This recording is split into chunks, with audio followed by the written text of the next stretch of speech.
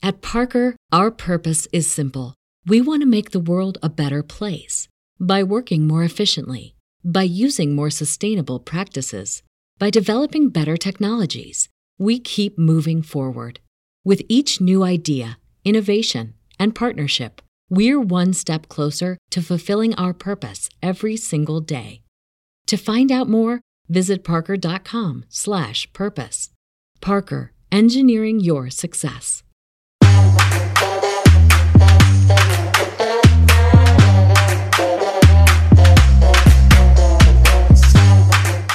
Good morning, Roxy Soxy. Good morning, Tam Tam. I have a bit of bad news for us. You did not win the lotto. Yes, I was going to say, you and I did not win the lotto. We did not win the Powerball. $2 billion jackpot. Billion dollars. But okay, so when they say you get a payout of 900 million, what does the rest go to? Tax? Mm-hmm. It goes back into tax. I know. I feel like that's slightly unfair. Right? That does not sit well, doesn't it? Does it? Because it's like, I feel like we get taxed so much anyway. Like, aren't you always paying tax? I feel like we're always paying tax on something. And why would you have to pay tax on money that's free? Right? Right. Yeah. Just another way that the government death has and gotten us taxes, again. death and taxes. Those are the only two things that are definitely sure in this life. I know. Got to pay taxes and you got to die. That's Taxes, it. and sometimes bad parenting, which is why we have the next person on our show, because I don't know, I'm trying to be a better parent, but I feel like lately it's been difficult, it's getting closer to the holidays and I'm really trying to practice this like, I go back and forth because I'm like, I'm a really good, gentle parent, conscious parenter. Mm-hmm. And then I'm like, it's this crap. Like, I'm done. I can't. She's being so annoying to me right now and she's triggering me. And I feel like she's being disrespectful. Go to your room, Yes. And then I'm like, oh, Tammin, deal with your own trauma, deal with your inner child. And now you've got to be a better parent. So I feel like it's ebbs and flows with me. What about you? But I feel like your kid is just easier. I don't know. Well, here's the thing. I feel like the same. I feel like it's getting to be a trickier time because we're getting to those holiday, time points. But I feel like lately for me, what I've been dealing with is a lot of pushback. There's a lot of pushback. Right. And a lot of separation. I feel like she's very into not holding your hand, not letting you kiss. I know. Not wanting to do the things that I want to do, not really wanting to engage with me when I talk to her. It used to be when she was younger and she'd get in the car, she'd be excited to tell me about her day from school. But now it's like, I'm lucky if I get a good, one word answer, and other times she's like, I need quiet time. I don't want to talk right now. And I'm like, okay. It's so hard. I feel like I'm losing my baby. I mean, I've got two babies, so I'm holding on to one, but the other one, I feel like I'm losing. So maybe our next expert can give us a little insight into what's happening with our kids and how we cannot be triggered by it. Yes. So who do we have on today, Roxy? Well, we're very excited to welcome this guest because she is often referred to as the child whisperer. She's a parenting expert, a child development expert. She started out as a teacher and has amassed this huge following because she literally, if you go onto her Instagram, she's so inspirational because it seems like anytime I open up one of those videos, it's something I'm going through and it just hits, right? It hits. So without further ado, we need to welcome Dr. Siggy Cohen onto the show today.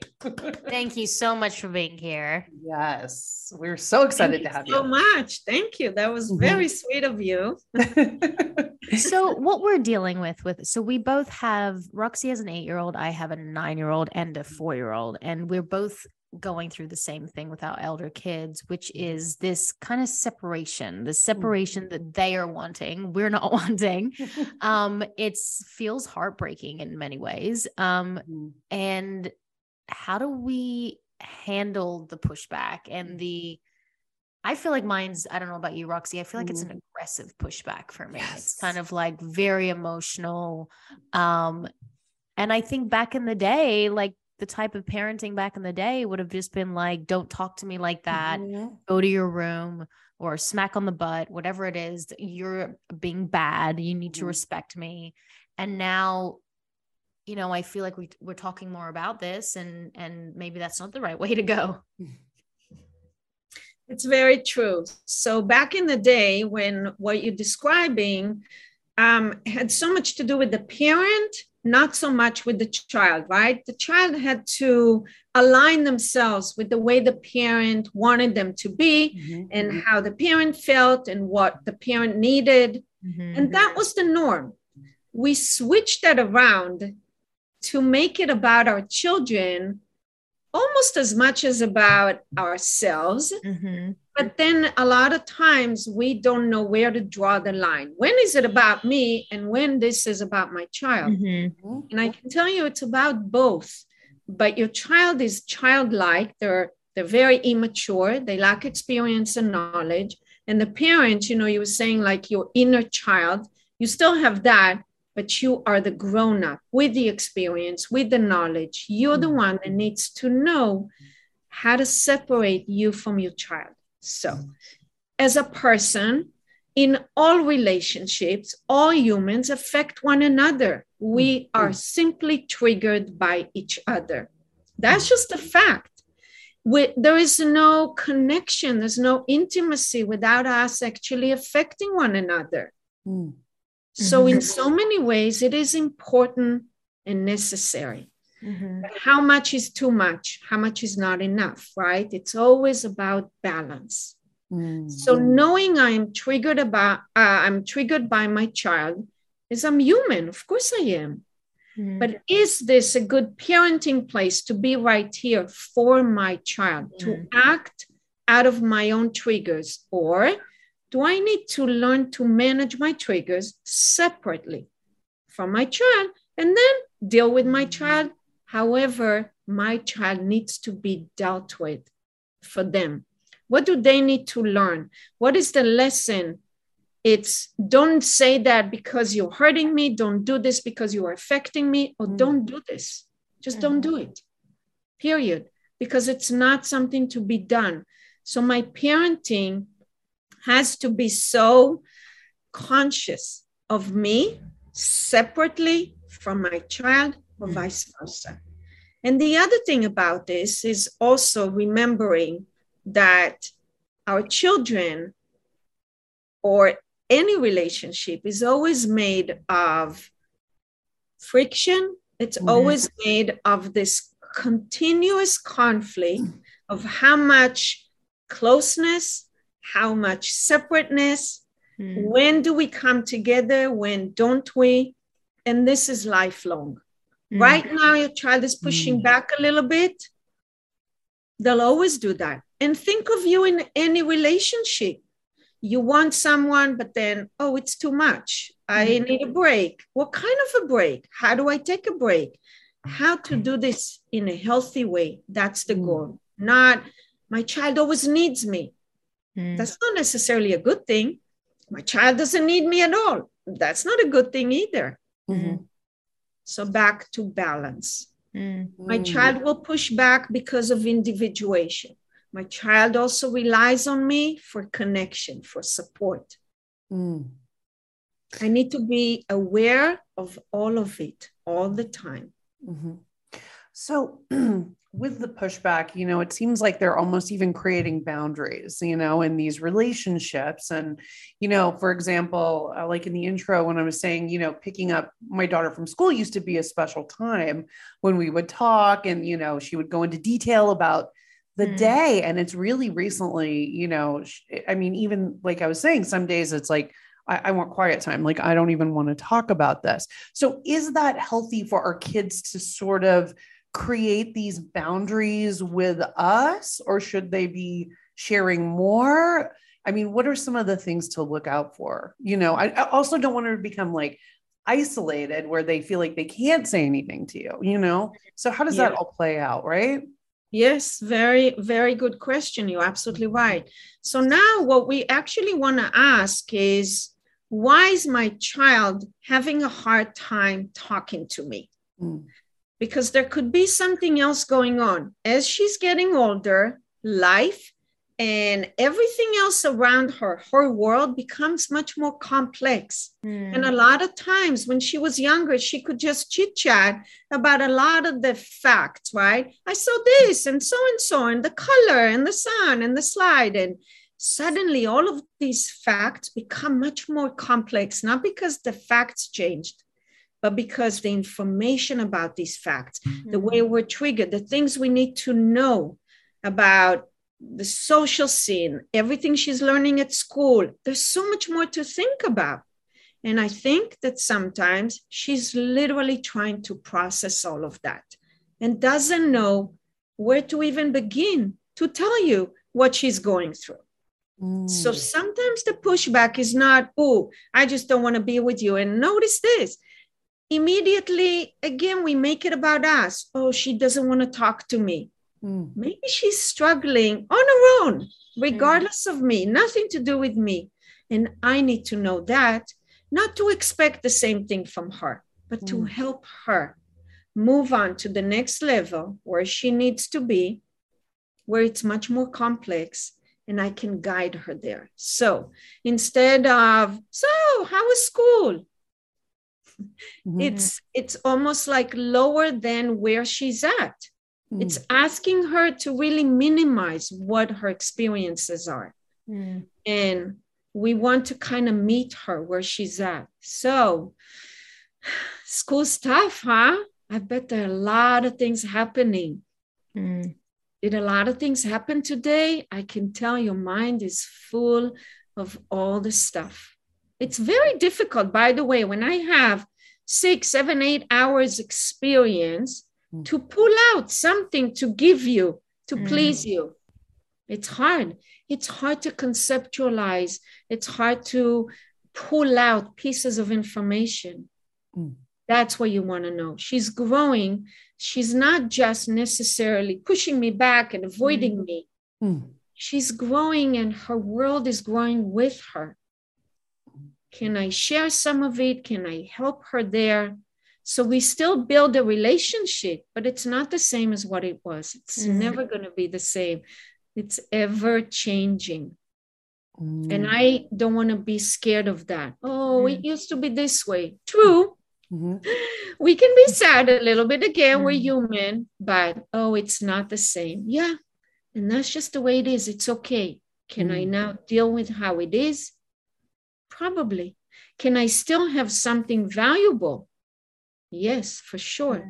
Different, still valuable. So try and understand where she's coming from. Maybe you want to be more specific with your questions. Is there anything on your mind right now that you're still thinking about because it happened at school today and it kind of like makes you wonder or question? Because that's what complexity is all about, right? You get stuck on something. Why did he say this? Why did she say it? What was I supposed to say? When she was 4, there was none of that. Now, there is a lot of that. It's a separation that I feel like, you know, when you become a parent, well, at least for me, I feel like no one told me that, like, you have a kid and you feel like they're yours, but they're not yours, right? Like you like, oh, this is my kid. This is my daughter. She's an extension of me. She will feel the things I feel. She will like the things I like. She will love to do drama because I like drama. You know, she will eat the foods that I want to eat. And I know logically when we say that out loud, it seems ridiculous.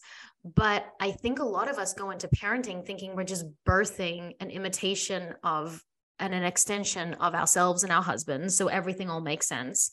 And I'm watching my first child grow, and she's there's similarities, but she's also vastly different than me and likes different things than I do. And in the beginning, I kind of felt angry about that, not to her, but internalized. I was like, well, why doesn't she like what I like? You know, because then I can make sense of the world. I can make sense of her because I understand that little box. Right. And now there's like a lot more surrender that I've had to do with my children, which I find very difficult. A lot of like letting go of that control that I am not her and she is not me. And I think a lot of that pushback and a lot of that triggering for me is like, well, I would never do that to my parents. I would never talk to my parents in that way. Like they would never let me. So how dare you speak to me like that? Instead of just trying to learn about her and let her be an individual. You're very right. And I love that you said, you know, how dare she? Because, you know, so many parents feel exactly that and say the same as what you just said. I would have never dared speak like this to my parents. So one, we have to recognize it is different. It's different. It doesn't mean that they can say anything and act any way they want. It doesn't. We still need boundaries. But how dare she? That's a rhetorical question. You actually want to give it an answer. So it's not rhetorical. How dare she is only your frustration and disappointment and maybe even helplessness. How dare she? Oh, let me see. Yeah, she does dare. She lives in a different time. It's true. When I was a kid, no, we didn't dare. There wasn't this allowance. Adults kept a distance from children and only kept sort of like control over kids. And now we opened it up in such a way that we want them close to us. And so how dare they? They dare because we opened up those doors. We want them to tell us everything and anything. And then they do. It's true that sometimes they cross a line because, hey, you wanted to know. I'm telling you everything however I want. So it means we need to correct. We need to teach. We need to guide and mentor. We don't want to ask this question anymore. How dare they? It comes from our own frustration. It doesn't lead to an actual answer. So they do dare. We gave them a lot of space. And they dare. Now, the other thing about it, you were saying earlier how she's different. You're absolutely right. And I think so many parents expect their kids to just be, she's just like me. Oh, I thought she was supposed to be. How come she's not? And it brings up like, yeah, this kind of distance almost. And I say this because I think it helps. Diversity truly begins at home. How we want to practice diversity out there, it's not surrendering as much as accepting. Sometimes it is letting go, understanding. Diversity is really about our own family. And then we can extend it to, yeah, people are different. Oh, in one family, we are also different. It doesn't make us good or bad, or one good, one bad, or something good or bad. Different is not always just good or bad.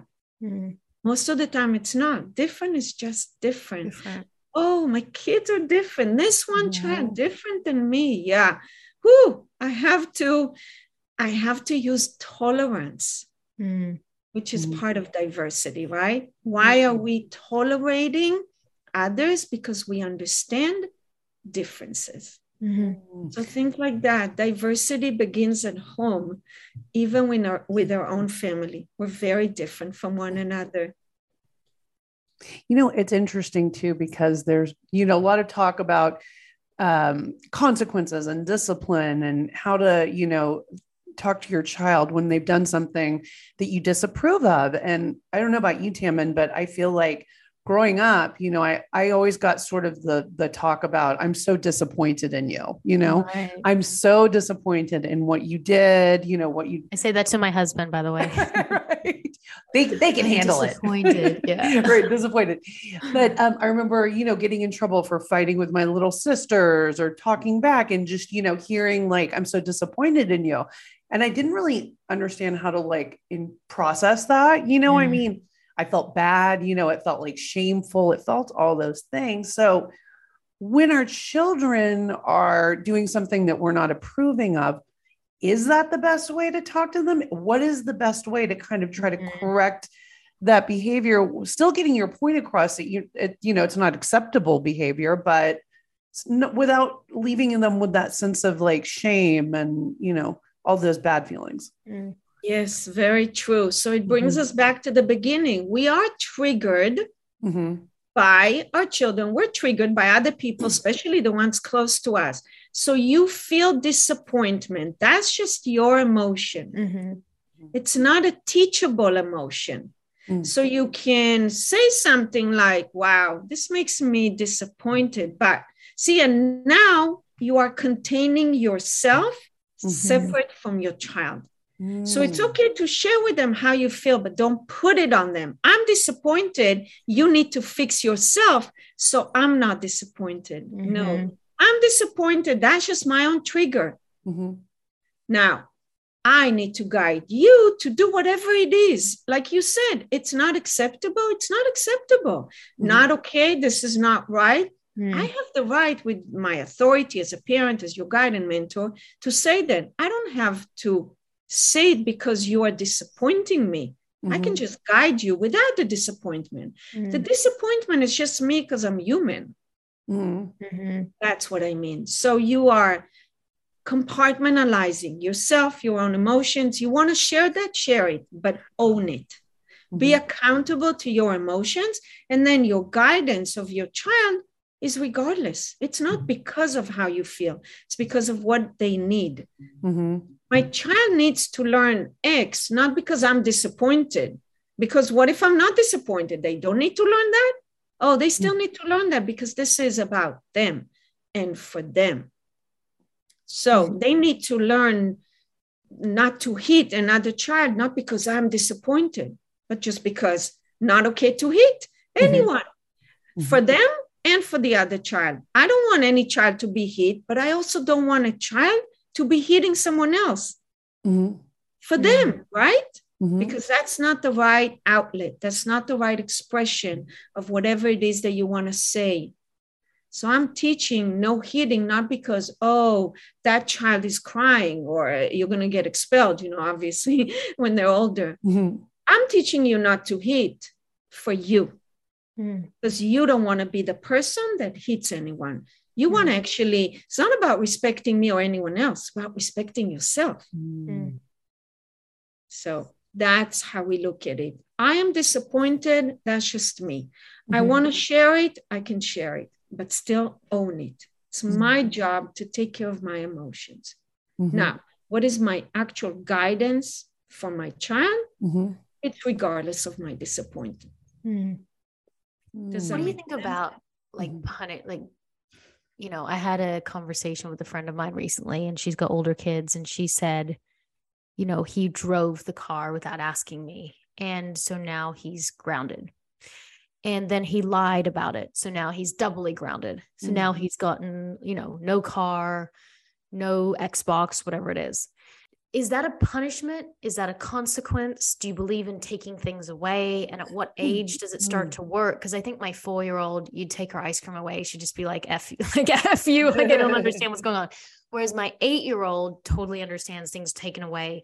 Does the thing that needs to be taken away, if that's the consequence, does it need to be the thing itself? Like, for example, she's, doing she's putting pen on the couch, right? Is the consequence just taking away the pen? Because it's like already the consequences happened and we're like, no, you're not allowed to take the pen. And then all of a sudden she draws on it again. So we throw the pens away. Is that the consequence? Or is the consequence, you can't go to your friend's house tonight because you're drawing on the couch? Or is that not going to work because she doesn't really understand, it doesn't connect, like the pen doesn't connect with the friend's house? Or is it like you're drawing on the couch, you're not allowed to have, we're not allowed to draw for the week at all, no pens because we've already asked you twice. My issue is right now the giving out. I don't know if I believe in discipline, but like giving out the consequence for the thing that happened, but kind of not knowing in what boundary I give that out. Like, what is the right thing to say in that moment? Yeah. So I think the bigger question to ask here is, what is my intention? Do not draw on the couch. Right. So and for her to listen and for her to go, it's hard because I expect my 8-year-old or 9-year-old to know better. And I know there's part of her that can't, because she's young, but I also know there's part of her that can. I know that she knows to not get crayons out on the couch. I would think at this point in time. She's 9 years old. But she continues to do it. So where do I go from that? Yeah. So there is a behavior that you're trying to dismiss, eradicate, stop, because it's the wrong behavior. Disable. What is triggering this behavior? Obviously, I agree with you. She does know. So something else is going on. And that's maybe the question that needs to be asked more often, because the goal is not to punish someone or inflict a consequence just because we have power. The goal is to actually teach them something, not about me, about themselves. I wonder why I had to take the car without permission and then lie. What was I trying to gain? So yeah, of course, my parents can take the car away. But what's underneath it? Why does someone need to do that? To take power, they want to have fun. They think that they can't because their parents won't allow them to have the car, and they feel frustrated that they want to take the car, but their parents don't. So maybe instead of just taking away the car, the better idea would be like, look, you want to have fun. Okay. I don't fully trust that you won't drink and drive. I hope that you won't. So what my parents used to do is my parents used to drop me at the parties. They used to drop me at the parties and I could make the decision if I wanted to do whatever I was going to do, and they would pick me up. And then, yeah, my parents would even have parties at our house. And it was so great because I was never into alcohol. Right. I was never took drugs. Not because my parents were like, here's drugs, but they're like, if you're going to drink, you're 18 in Australia, you can drink. You're 18 years old, you're going to drink. I would rather my kid not drink and drive home.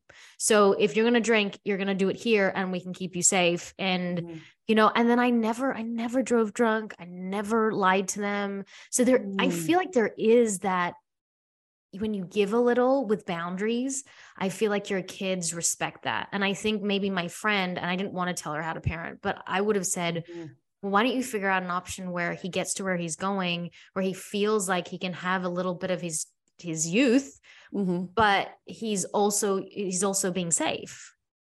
But that requires you looking at his actions, not just, wow, this is bad. Why'd you do it? That's wrong. How am I going to punish you? That's looking at his actions, trying to almost brainstorm with him on these actions. So as a mentor, as a guide to a 16-year-old that now acted out and sort of like took some power into his own hands, I want to explore that with them, because I want him to think the next time, not because this is how he's going to think.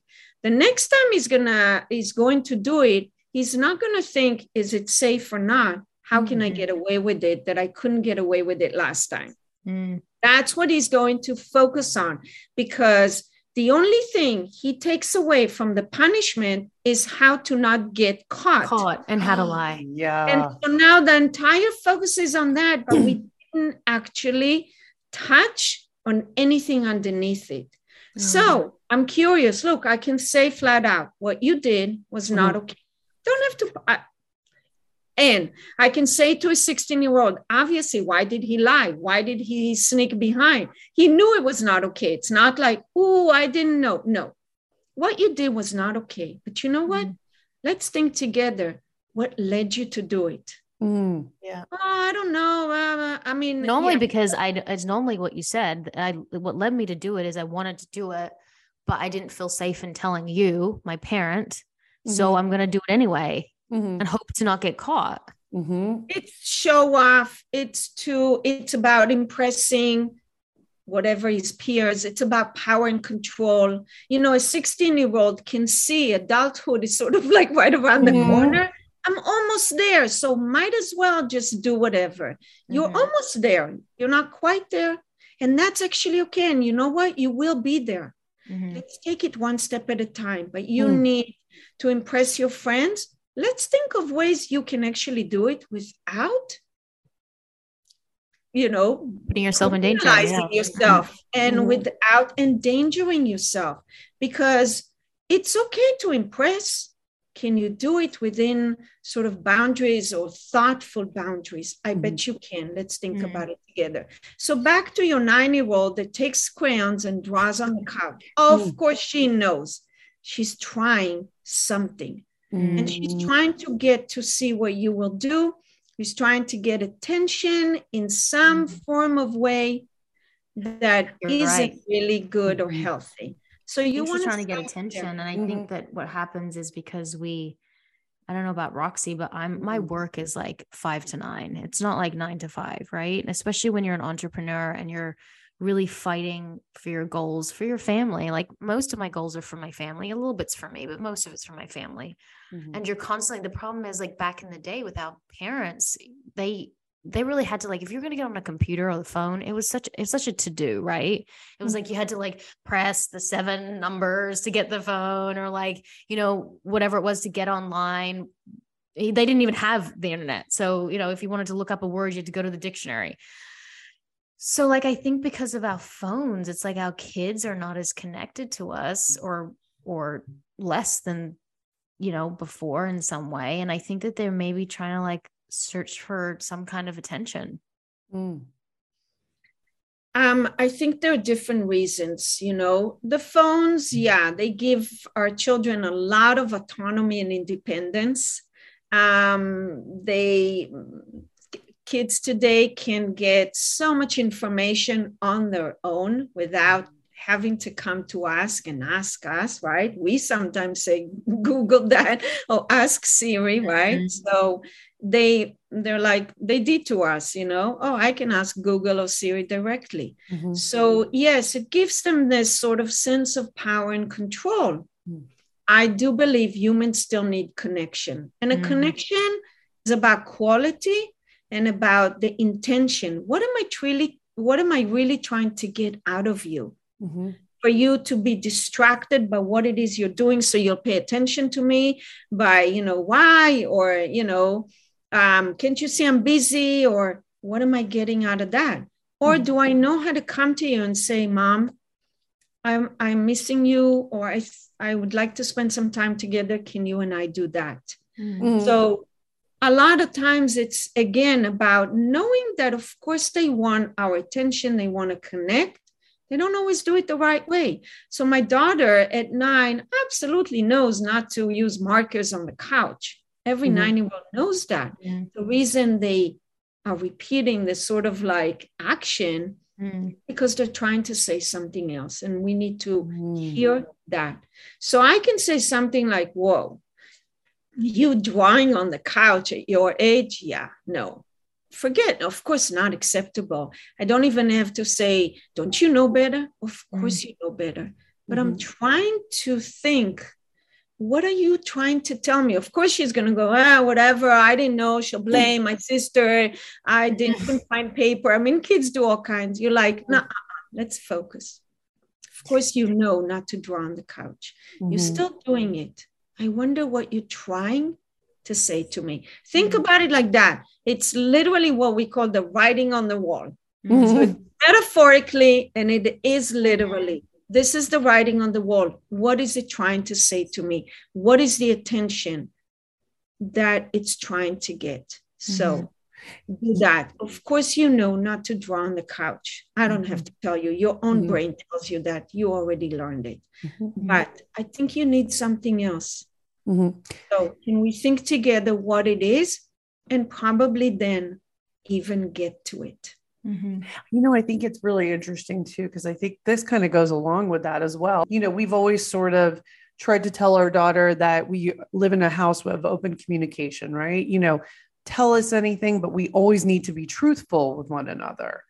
And sometimes we've noticed that there have been lies, there's been some lying that's popped up, and it could be something as, like a little white lie, like, okay, how many cookies did you have tonight? Right. And, it's 2 when it's really 3 or what have you. But, at the same point, I get a little worried about that, because I sort of wanted to like kind of nip the lying in the bud, like at the beginning, because I want us to have, an open relationship and be able to talk. But it's like, what do we do when we catch our kids lying? How do we deal with that?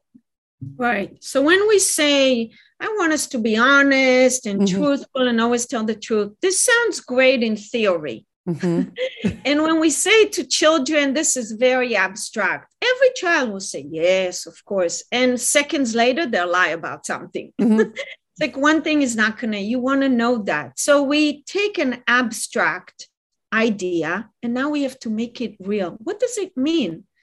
It means that sometimes, for example, I say you can have one cookie, but then deep inside, you really want 2 cookies.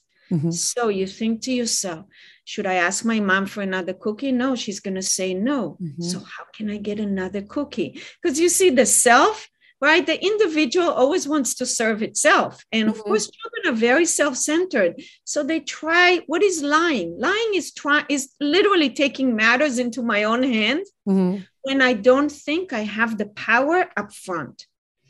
So what is the conversation? It's not about, don't lie to me. We always need to be truthful. It's about, what do you do when you want 2 cookies and I only say you can have 1? But deep inside you want another one. What do you do with that? Because this is where, right? Lying is about literally fabricating reality to fit me, to make it my way. And, there's so many ways of beating the system, sort of, which is really what lying, sneaking, doing things behind the scene and so on, they're all about. So power has to be up here, out here. That's honesty, that I can talk to my child about the way it feels when mom or dad decide they can only have 1 cookie, but they really want 2. What do they do with this frustration? What do they do with this sense of powerlessness? Mom and dad have all the power. I don't. They fight it. Humans need that. It's part of our individuality to take matters into our own hand, not to be passive. So your daughter is lying about the cookies because she's trying to assert herself, trying to create a reality that fits her. What needs to happen is to talk about temptation, to talk about how she does have power, but it's not all or none. Mom and dad don't have all the powers. You're right. We decide about cookies or how many. We decide about a lot of stuff. Do you decide about other things? Do you have power in your life? I'm just saying it like in a big kind of way. But yeah, you make a lot of decisions. You make a lot of choices. You're absolutely right. Not all. So when I say no more cookies, and you feel frustrated and you say, let me see, how can I lie and sneak? You want to say, I'm not going to do that. I'll tell my mom that I'm very frustrated that I can only have 1. And then she'll have to support me somehow. And you have to emotionally support that. It's not just about, I decide no more cookies, but it's affecting you. So how am I going to help you with how it affects you and triggers you? So when I say no more cookies and you're going to be very frustrated and try to maybe sneak another one, and no, it's not okay. So we're not going to do that. Is there anything else you can do? She'll say, I don't know. Like, you can tell me. Yeah. And she'll say, yeah, but you're not going to give me. And you're like, you're right. I wouldn't. And that will be hard, right? What do we do when something is hard? What do we do when something doesn't work our way? Why did the 16-year-old take the car and lied about it? Because things don't work his way. What do we do about it? We all need the muscles constantly throughout our entire life that can deal with when things don't go our way. And those muscles are not necessarily power muscles where we can decide or take whatever it is that we want just because we want, but it's mental muscles to face the challenge, to cope with the difficulty of things don't work my way. I can't get the car. I can't get another cookie. And that's a challenge. What do I do with it? So your goal is not to catch your child lying or not, or talk always about truth and honesty, but it's about the internal struggles that we all have facing the challenges that life presents to us by things not working our way. And that's the conversation. And it's ongoing. Mm-hmm. Can't draw on the couch, but I think you were trying to tell me something. I don't know what. Let's think what it is. I'm not paying attention the way you want. Can't have another cookie. Yeah, I can't have the car without permission. But it's tough, because then how are you going to impress your friends? See? They take matters into their own hands, create a reality to hold on to power and control. We want to empower them, and empowerment is coping and resilience first, and then maybe seeing how things can also work my way, but not because I can sneak and lie and cheat. What's scary is like the outside world giving them messages that we talk about fat and we talk about weight as like fat is just a thing. We talk about that all the time. It doesn't make you a better person or a worse person. We say that food is like a car, like car is our body, and you got to put the fuel in the car, and you got to have broccoli, you got to have cookies, you got to have all the things that make up the body and the fuel. I had an eating disorder from the ages of 15 to 25, and it was pretty terrible. And it's hard because, like, you know, when my daughter's at home, we're like, fat is just a thing. And then she'll go to school and someone will be like, you know, they're fat or you're fat, whatever it is. And she's kind of confused because she's like, she even said to them, she's like, well, fat's just a thing. It's not good or bad. And I was like, yay. But she is very confused about the outside messaging about weight, looks, body, breast, sex, all the things that are going to start coming up. Then sorry, my dog's going crazy. Than what she hears through me and us. So how do you figure out how to handle what she hears from the world and what we think as a family? Yeah. By having open conversations about it. And once again, it's being open-minded to diversity, which diversity definitely is a trigger. It's like, oh yeah, we're accepting of everyone. No, it's tough. It's sometimes we have to actually extend ourselves. Sometimes we have to also argue something. That's kind of how you treat it. So you're right. You heard, and this is the way you talk, or they said, and how did it make you feel? What did you say? What did you want to say? It's having a voice. It's having the ability to take information from all sorts of directions and process it and know what to take and what to leave out and what fits me and what doesn't. And it's hardly ever just one thing or one state of mind. It changes over time because our children, you're absolutely right. They learn from us, but they learn so much from everywhere else, and it's ongoing. Don't we have to fight that or accept that all the time, right? We have one certain mindset, and then we're exposed to something and we're like suspicious of it or curious about it. I mean, it happens continuously. So how did it make you feel? Always start with that. Oh, I didn't like it. Why? Why didn't you like it? What do you think? Why do you think this person said it? They were not being nice. They were being mean. Okay. What else? What makes them say that? Because what is ignorance, right? Ignorance is not knowing. And that's kind of, well, because they don't know better. You're right. Is there a way for them to know better? What does it mean? I don't know. You said something to them. Maybe that's how they will learn. Maybe someone else will. We all are constantly learning.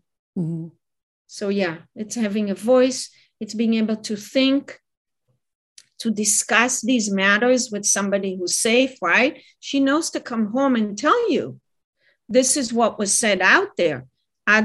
She wasn't like scared. Oh, I'm not going to tell my mom. She's going to be mad. She knows she can come. It's safe to say, Mom, so-and-so said that, and I was confused. All right, let's talk about it. What was confusing? What did you want to do? What could you have done? What would you like to do next? What do you think we should do? This is all about pro-action. And that's what we're teaching our children, to be proactive. Don't be silent. Don't hold things inside you and, just be a bystander to stuff. I'm not saying you have to fight everything. That's impossible. But be thoughtful and open to notice what's going on. And we are there to help them do that because we're willing to discuss, to have conversations that are tough with them about body image. I mean, it's a tough one, right? I mean, sometimes we also have judgment. And we're also have, I was going to say, just to tag along with that, we're also raising young girls who are leaving that late infantile stage and going into the preteen years, and when the body starts changing and people start noticing and making comments. And I remember for myself, like going back to that time, that's when I really started, looking at my body in a different way, and negatively too.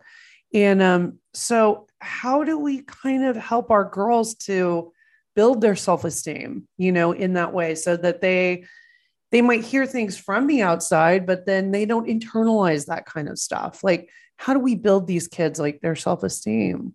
Yeah. First, I think by being honest and authentic with them, and by recognizing this is a challenge. When let's say my daughter, oh, I'm fat, or I don't look like this, or so-and-so's here, and so on. And we're like, no, don't talk like that. You're beautiful. You're this. Right now we're masking. And we actually told her it's not safe to talk to us about it. And what we want is the exact opposite. Oh, tell me more. So how does it make you feel? So what do you think? It's not by trying to sort of like give them a sticker. You're good. Good job. You're fine. No, it's about actually working through the complexity of all of it. Self-image, body image, value, self-esteem, my place in the family, my place in society, gender, right? Wisdom. I mean, it's endless. Let's be honest about it. Wow. Yeah, it's okay to sometimes not feel the best about yourself. It does. Yeah, we all, and I'm not saying, we all feel that way. That's dismissive. I'm being authentic. Yeah. We all feel this way. And then, what do we do? Always think about that. There's feeling, and then there's functionality. Because I feel this way, well, there's nothing I can do. That's helplessness. That's not function. That's dysfunction. What can you do about that feeling? And maybe they come up with one idea. So I want to color my hair, or I want to dye this, or I want to do that. And no, some things we're not going to do, sweetie. No. If it is right, if it's a yes, it's a yes. If it's a no, it's a no. It's perfectly fine. No, we're not. Do you have another idea? What else can you do? And a lot of times they want others to change so they don't feel what they feel. But it's the opposite. It's what do I do about helping myself feel different, feel better, constantly navigate through all these pressures. We need to be honest with our daughters for sure, and also with our sons, because they're also picking up on a lot of that. I'm not good enough. I'm stupid. This is it. This one's taller. This one's better. Yeah.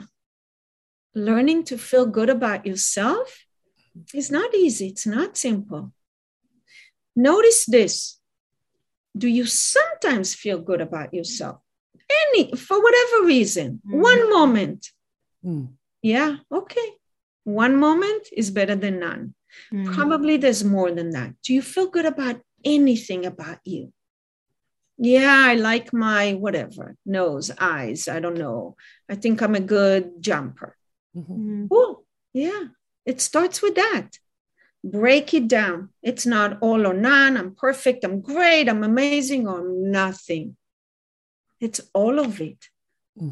It's multifaceted. It's like a puzzle. It's got many, many pieces. And your children can't love themselves unless you, like, of course they can, but it's harder for them to love themselves when you don't. And like you're talking about body image, Roxy, it's like, I can't tell my daughter, oh my gosh, love your body, accept your body. It's beautiful. It's amazing. When she looks at me and knows that sometimes I don't, And like, you know, you look at yourself in the mirror naked, and your daughter will see that. And like, how are you looking at yourself in the mirror naked? If you do, I do.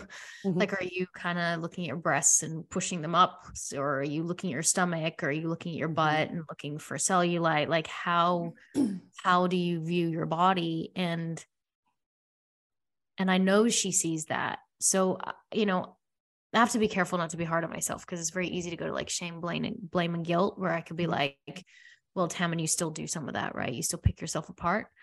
But my poor mother picked herself apart so much in front of me, and it wasn't her fault, but like, she was constantly always trying to, you know, lose weight. It was always about losing weight, right? Because then she'd feel good within her body. Whoever told her that she was overweight, and that all comes from the past of the generation before her.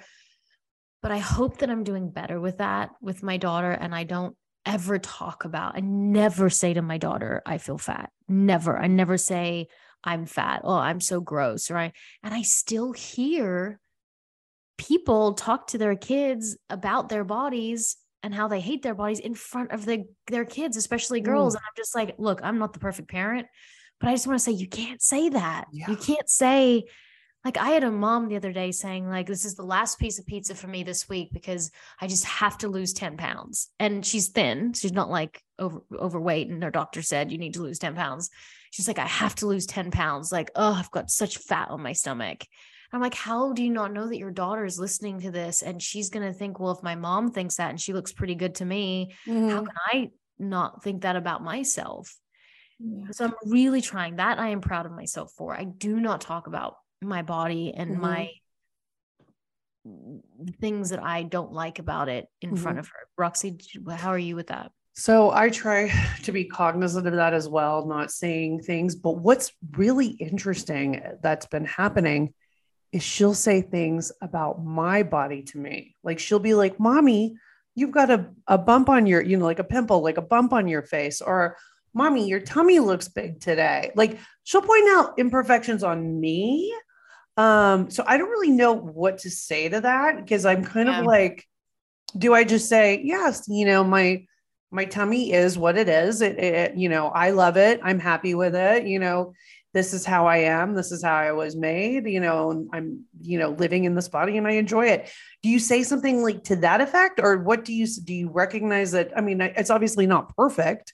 So do you point that? I mean, do you agree with that, or like, what do you say in that position? Because I'm just kind of like a little flabbergasted, and my feelings are a little hurt too, you know? Absolutely. Yeah. So I think between the two of you, you know, like when you're saying, okay, I stand in front of the mirror and I'm looking at all my flaws. Absolutely. You're right. And then my daughter picks on flaws and points them out to me. What's the underline here? What's the real deal here? We have flaws. Ta-da! Oh my, we have flaws. But here's the thing. We notice just the flaw. Suddenly the little pimple over here overrules everything else about you, or the stomach overrules. And now you have to defend it. I love it anyway, and this and that. You know, you're right. My stomach's a little, What does that mean? What do you think about it? You know, sometimes I care about it. Sometimes I like, it doesn't bother me so much. Sometimes when I think I need to do something, I do something about it. So I need to lose 10 pounds. I agree. That's a terrible statement to say like that. I really want to lose a little bit of weight because I'm feeling like my body is not me anymore. So I want to work on that. I mean, maybe I can reframe and say differently. But the main thing is this. When we talk about honesty, authenticity, is of course I have flaws. And then I also have, I don't know, right? Benefits, or I have great things. I have things I like. So can we see all of it, not just the flaw that stands out? And I'm just focused on that, because right next to my cellular, you know, on my thigh, my knee is actually working really well, or my feet feel wonderful and my calf is strong, or, you know, yeah, I'm not very happy about, I don't know, my wrinkles, but my hair is still healthy. I mean, it's this and that, not this, and that's it. So learn to talk like that. And again, it's not when our child says something about themselves, we don't want to dismiss. Oh, don't say that. You're beautiful, or you're just the way you are, or no, you're smart. Like, don't dismiss it like that, because it labels everything as one thing. All, none. We always want balance. We want mixture. We want details. So, you know what? Everybody has something they don't like about themselves. Everybody sometimes feels stupid or out of place, or however you want to phrase it, right? Like, I'm so stupid, I'm wrong, I'm this. Like, kids use that kind of language. And we say, don't say that. Say, you know, I don't necessarily like this word, but I understand that sometimes, yeah, the feeling is there. Does it go away? Do you have times that you actually feel, that was pretty cool or smart, or I actually knew what to do, or I feel good about whatever it is, the way I look today? By pointing out flaws on me, is that like a reflection of how she's feeling about herself? Or is that? Yes. Okay. Or is it? Kids are factual. They're very literal.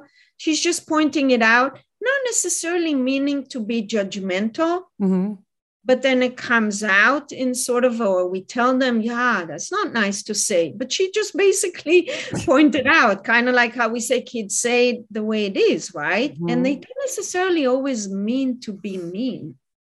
Even to one another. She's mean to me. She said, this. Kids just say it. They really don't have manners. So we can help them, again, maybe understand where it's coming from. Maybe what does it mean? Do you want me to do something about it? Or did you just point out, oh, mom, look, there's whatever here. Yeah. Do you sometimes see something about yourself that you don't like, or that someone else points out? It's always having conversation. Stay in the conversation. Don't run away from it. Don't avoid it by immediately having sort of like the perfect slogan to say back. Yeah. And I also think that like it's the idea of like what's the narrative around what a flaw is, right? Because I think what's ridiculous is that we look at our stretch marks and we say, well, this is a flaw. And I try not to lately subscribe to that theory that like these are the flaws in our bodies, because instead of just saying to her, well, I have a stretch mark because my body stretched so I could have a baby and I had you know? And I think looking at what the world thinks as flaws these days, I'm just like, I'm trying to change rewire my brain on it. Like if I get a pimple, it's like I got a pimple because I worked really hard that night. I didn't wash my face off because I was working so hard for my kids and my face broke out. You know what I mean? Like maybe putting a story behind it for your own brain that makes you realize like I think we should always turn on its head like what the world has taught us is bad and what is a flaw, because who cares about a stretch mark and a pimple, right?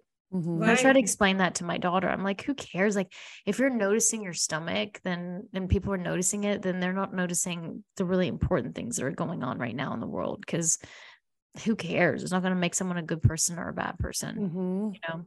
Yeah, it's true. And so we can look at it, and I agree. We don't even have to say, I mean, you can say, yeah, I have some flaws or some things that seem to, but it's more about, I have some things I don't necessarily like.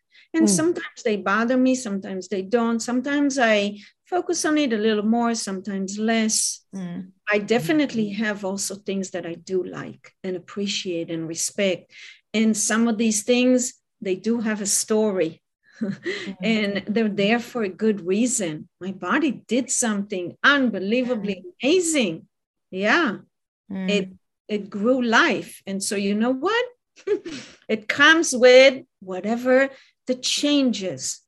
And you're right, we're so critical about the changes, like getting old is bad, right? Having wrinkles is bad. We constantly have to cover up.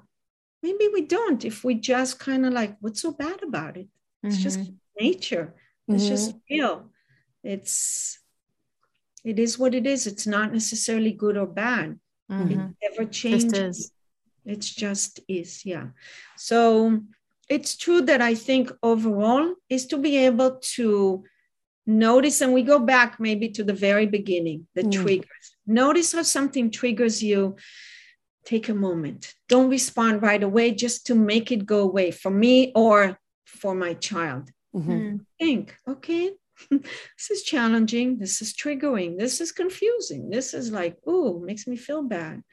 Okay, it's a challenge. What do I need to do? Flex my mental muscles right now. And I have them and I can. And so think about what it is you really want to address and how you can be raw and authentic without crossing, lines, obviously, but definitely being honest with your child, not just saying something that sounds good and closes the conversation as quickly as possible. Actually, you want to keep the conversation open. Sometimes you can end it, I want us to think about it some more. How about we talk some more about this tomorrow? Because sometimes something shifts in how we think or feel. Well, that's interesting. So it's okay then because I know like when we fight with our partners, it's a lot of times it's advised to take a step back, take a time out and, come back to the topic at a later date when you've cooled off. So when we're talking to our kids and let's say we're being triggered, is it okay to kind of take that step back and take not like a timeout, but, kind of say, okay, I'm going to we'll revisit this tomorrow or at a later day. It's okay to kind of take that time apart.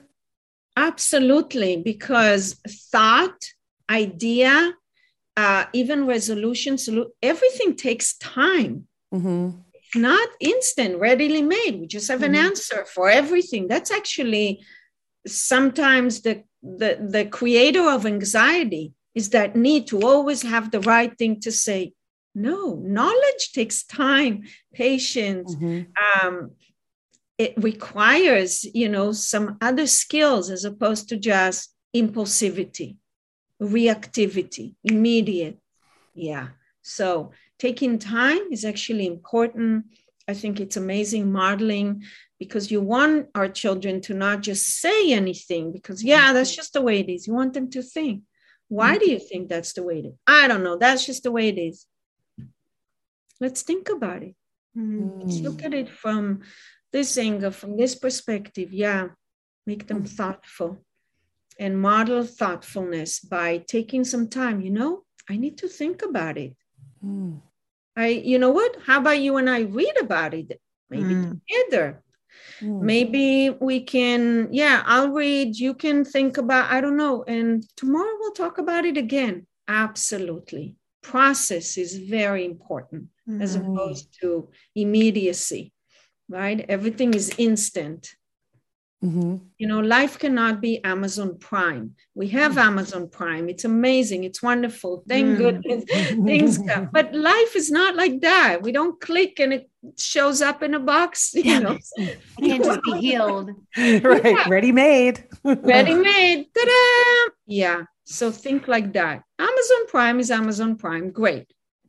But in life, sometimes things don't come so quickly. We have to be using or utilizing other tools and skills such as resilience and coping, thoughtfulness, support, time, space, patience, open-mindedness, and so on. Lots of things. So thank you for being here, right, Rox? So Roxy, what are you taking away from this parenting show today? I think for me, I need to let go. This is always a running theme for me is I need to let go of control because I like to, have things turn out the way that I want them to turn out let go of the control, be more patient for sure. And know that it's okay to not have the right answer right away. Because I think I also struggle with that. Like I should know the answer to this and I should know how to make this situation better. Like today, right now. And it's okay to be like, you know what? I don't really have the answer for this right now. Let's talk about this, in a week or tomorrow or whenever it is that we can come up, maybe even with the answer together, and I'd love to hear your thoughts on this and really kind of more engaging with her to sort of tell me what is behind some of the behaviors, even, what is making you do this, So I have a lot of work to do. How about you, Tammin? Oh, it's so much. Where do I start? I think my biggest one is to have more empathy and compassion, but I think to have more empathy and compassion with other people is to have more empathy and compassion with myself. And I very quickly try to put my husband or my kids, like I want them to be the best and I want them to be perfect and I want them to do the right things all the time and I want them to say the right things and I want them to treat me the way I want them to treat me. So I have very little room for like screwing up. And I think it's just because that's my own perfectionism. And if I don't let myself like go and like let myself give myself some kind of space and not being perfect, then, how can I expect them to be free of that if I'm not free of it myself, Absolutely. Perfect is not the goal. Perfect is really the process of keep on trying. It's like not giving up. There's no such thing as there's no perfect. Like, what is perfect, and why do we want to be perfect? Like, why? Like, I don't. And there's so many people who feel this way. So I know I'm not alone in this. But what is it about our world that wants us to be perfect? Why do we have to Photoshop everything and put filters on everything and be this perfect parent and go to the best university and be the top all the time? Like, why can't we just enjoy the life that we were given? It makes me crazy. It's like, why can't I just enjoy the process of my goals and my dreams and my acting career instead of just wanting to get the best movie to win the best award? Like, why are we always reaching for that brass ring and not enjoying the process? And I feel that's the same way with parenting. I feel like I don't enjoy the process of parenting because I just want to get the good kid at the end, right? So instead of just enjoying like the good stuff that comes with parenting, but also the shitty stuff, like, that's where I can learn too, and I can grow through the crap and the hardships. I never look at it like that. I just look at it like, well, when can this fight be over? When can this tough time where she's like pre-pubescent be over? When can we get to the better time? And sometimes I've learned, like, I look at these photos on my phone and it makes me so sad because I'm like, why couldn't I just have been there then? Like, why was I wanting to be here, right? Thinking that here was going to be better. And then right now I'm like, oh my goodness, I'm so afraid to like turn 40. And then like my 40s, oh my God, I'm so afraid of them because what if I don't achieve what I thought that I would achieve in my 40s? Then I'm not appreciating my 30s, and I'm going to look back and be like, why didn't I? I just wasted that whole time thinking about the future that never was. Like, it wasn't happening. Yeah. I mean, I think it goes back to living in the present, right? It's like living the actual day that we're in versus like living in the future already, because I think that's so what we're programmed to do. We're already programmed, especially in this country, to like go for more, like live for tomorrow, like get all those things. You have to meet all your goals like by this time. And it's like, it's so unrealistic and we miss out on so much. Like, I feel like, we all do. We all miss out on like those moments that we could be like sitting in them and enjoying them, And you look even at the Kardashians, right? They're like the biggest family out there and everyone knows who they are. Worldwide, they've got like 1 billion followers between all of them. And it's like, I don't care for them or do care for them. I don't really feel anything about them, but it's like, I think once you hit a level of being able to support your basic needs, which is you're able to live somewhere and you're able to get like healthcare for your children and you're able for them to go to school and you're able to pay for food. Once you hit these like basic needs, you actually aren't happier. And we think, especially as Americans, that because she has the Birkin bag and because she has the Valentino dress and because she has the private plane, yes, there's many times I'm like, oh, the stress of being on a plane would be so much nicer on a private plane. I get it. But it doesn't ultimately make you that much happy. They're not on a plane all the time. They're on a plane like, you know what I mean? Like, and they're probably going to work. Right. So I just think this idea of like having more means more happiness is just, And now we've gone off on a tangent, and I'm sure Siggy's like, I've got to go. I do have to go back. I want to say I do have to go. It is the gap between the illusion, the idea, and reality. And it is in this gap, we have the promise of how good it can feel, how good it can be. And that is what we're chasing constantly. That promise, if I only have this, it's going to make my life. I'm going to do this. And you're right. A lot of times, I mean, you can have, I don't know, and I'm not talking, the poor are happy. No, there is no generalization. It is about a mindset. Whatever it is that I have is what I think I have, not what I really do have or should have, right? Having is not just what I really have. Yes, I can look at my stuff and go, I have this. Do I feel like I actually have it? And look, taking those moments, right? Yes. Enjoying those moments, you know? And it doesn't promise everything. You still, everyone, Kardashians or not, everybody struggles with the same stuff. The body image, the kids that are not listening, no matter how many nannies you have, the moment that your child disappoints you or triggers you, or is not exactly what you want, no matter what it looks like in photos, you still struggle with your partner, with your extended family, with what you want versus what you can. I mean, that's the human condition. That's what everybody struggles with. So a lot of it is, and again, I'm not excluded. It's also learning to work with it, to let go, to accept yourself, to be open to changes that kind of hit me from out of nowhere, and I'm like scared or feeling threatened, and now I'm fighting them. It's like, oops, okay. Yeah. What can I do about that? So it's a lot of these, again, our own coping, resilience, our own mental muscles, constantly working them in the, in the gym of life. It's not just going out there to really lift weights. It's they're there every single day. And to not look for other people. Like, happiness starts with us. And I learned this in my own relationships, right? Is like with my husband, I cannot change him.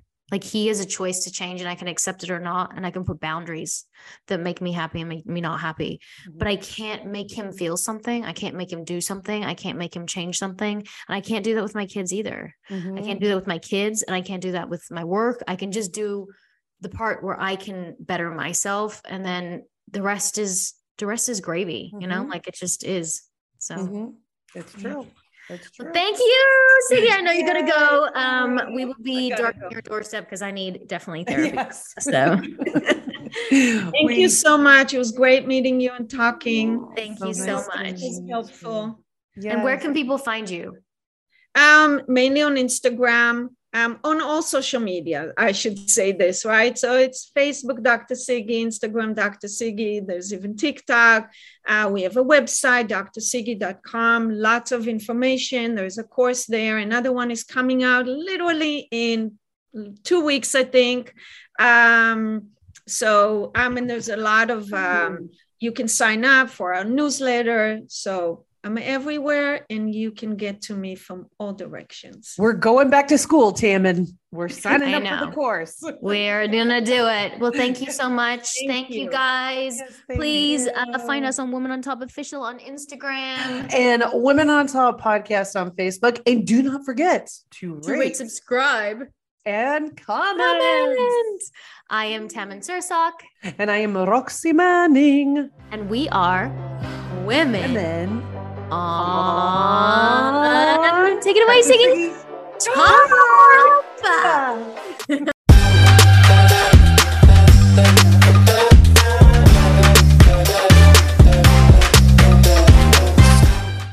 At Parker, our purpose is simple. We want to make the world a better place by working more efficiently, by using more sustainable practices, by developing better technologies. We keep moving forward.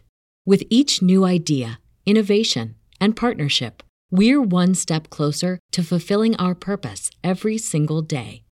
To find out more, visit parker.com/purpose. Parker, engineering your success.